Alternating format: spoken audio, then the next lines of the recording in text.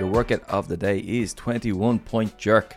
For time, we have 1 push jerk, 10 double unders, 3 push jerks, 30 double unders, 6 push jerks, 60 double unders, 9 push jerk, 90 double unders, 15 push jerks, 150 double unders, and then 21 push jerks, 210 double unders.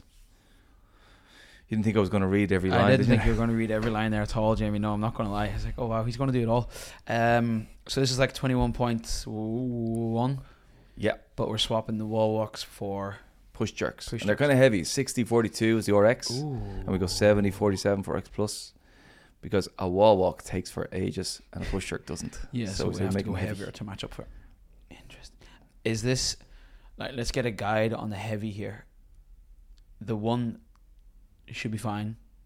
The 3 reps should still be okay. I think you should be okay through the 6s, and then the 9s you should start thinking. It starts like, oh, maybe I should split this up.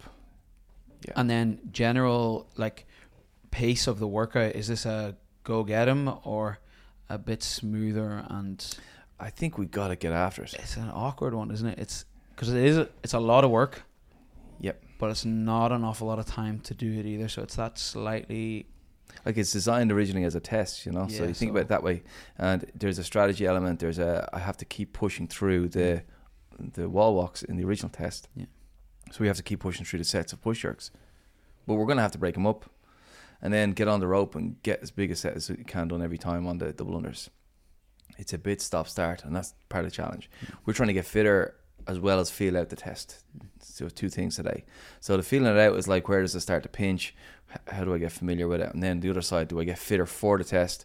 So when it gets hard, can I ask myself to not rest as much as I want to? That's always easier said than done, isn't it? With the jerks, how do I know I'm getting what I need from a movement perspective out of them? Like, what are the boxes that I need to tick? I think it's a chance to really dial in the movement. We don't do push jerks. We haven't been doing them as much as we usually do recently. So here's a chance to dial in your dip drive. Make sure you hit the top of your drive every time. And then snapping under into your catch, making sure that elbow's locked out when we receive the bar overhead. We're not catching with soft elbows and then pressing it out. So like a really technical jerk every time. It's heavy, so that you should stay technical all the way. And then the double unders. What's the secret weapon here? Because these are something that people get. They're definitely something whenever I was learning that I really, really struggled with. And then even whenever I got them, I was like, I don't know what I'm doing in order to help other people. Mm-hmm. I just like internally had an answer, and I could go do that pretty consistently once I figured it out. What's the 2 must-haves whenever it comes to good double unders? Well, I think the way you phrased it originally was good. How do you figure this out? Yeah. I think one thing is figuring out how you can create rope speed while staying relaxed. Yeah. Because the rope speed it's easy to do when we've created a lot of tension. The shoulders get really tight, arms get really tight, and we just do a lot of effort. Mm-hmm. And then it's costing us an awful lot every time we do that double whip. Whereas there is a way to do it where it's so chilled out. You're breathing, your hands are loose, your shoulders are just tight enough that your posture is good. And it feels like a flow rather than an effort. I think that's the first thing. The second thing then is getting your bounce. I think there's a bit of conditioning to this. Like for a lot of us, we do have little compensations we have to fix. That's a long-term fix. But then it's also, can I get a condition so I can stay high enough, not too high, not too low, hit that right sweet spot. So I find myself internally when I'm doing double unders, checking in on my bounce. Am I overcooking it? Am I undercooking it? Because it can just be flattening out as we go. We don't notice. So there's the 2 sides of it to be constantly improving.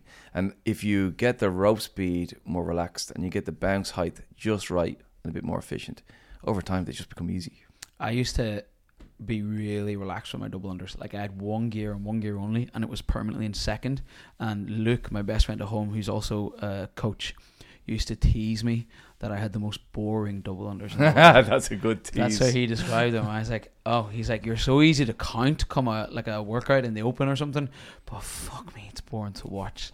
I was like, I like that. 1, 2, 3, 4. And like, you can lose count, but if you like keep tapping your finger, it's all the same, and it never changed. It didn't matter if I had 10 to do, 30 to do, or 100 to do. It was the same rhythm the whole time. And so that's the point that we want to get to for this type of workout, you think? Yeah, I think so. Like, this one becomes snaggy because of the shoulders. And if we can avoid the snag, I think even if we don't go very fast, we'll blitz through the workout.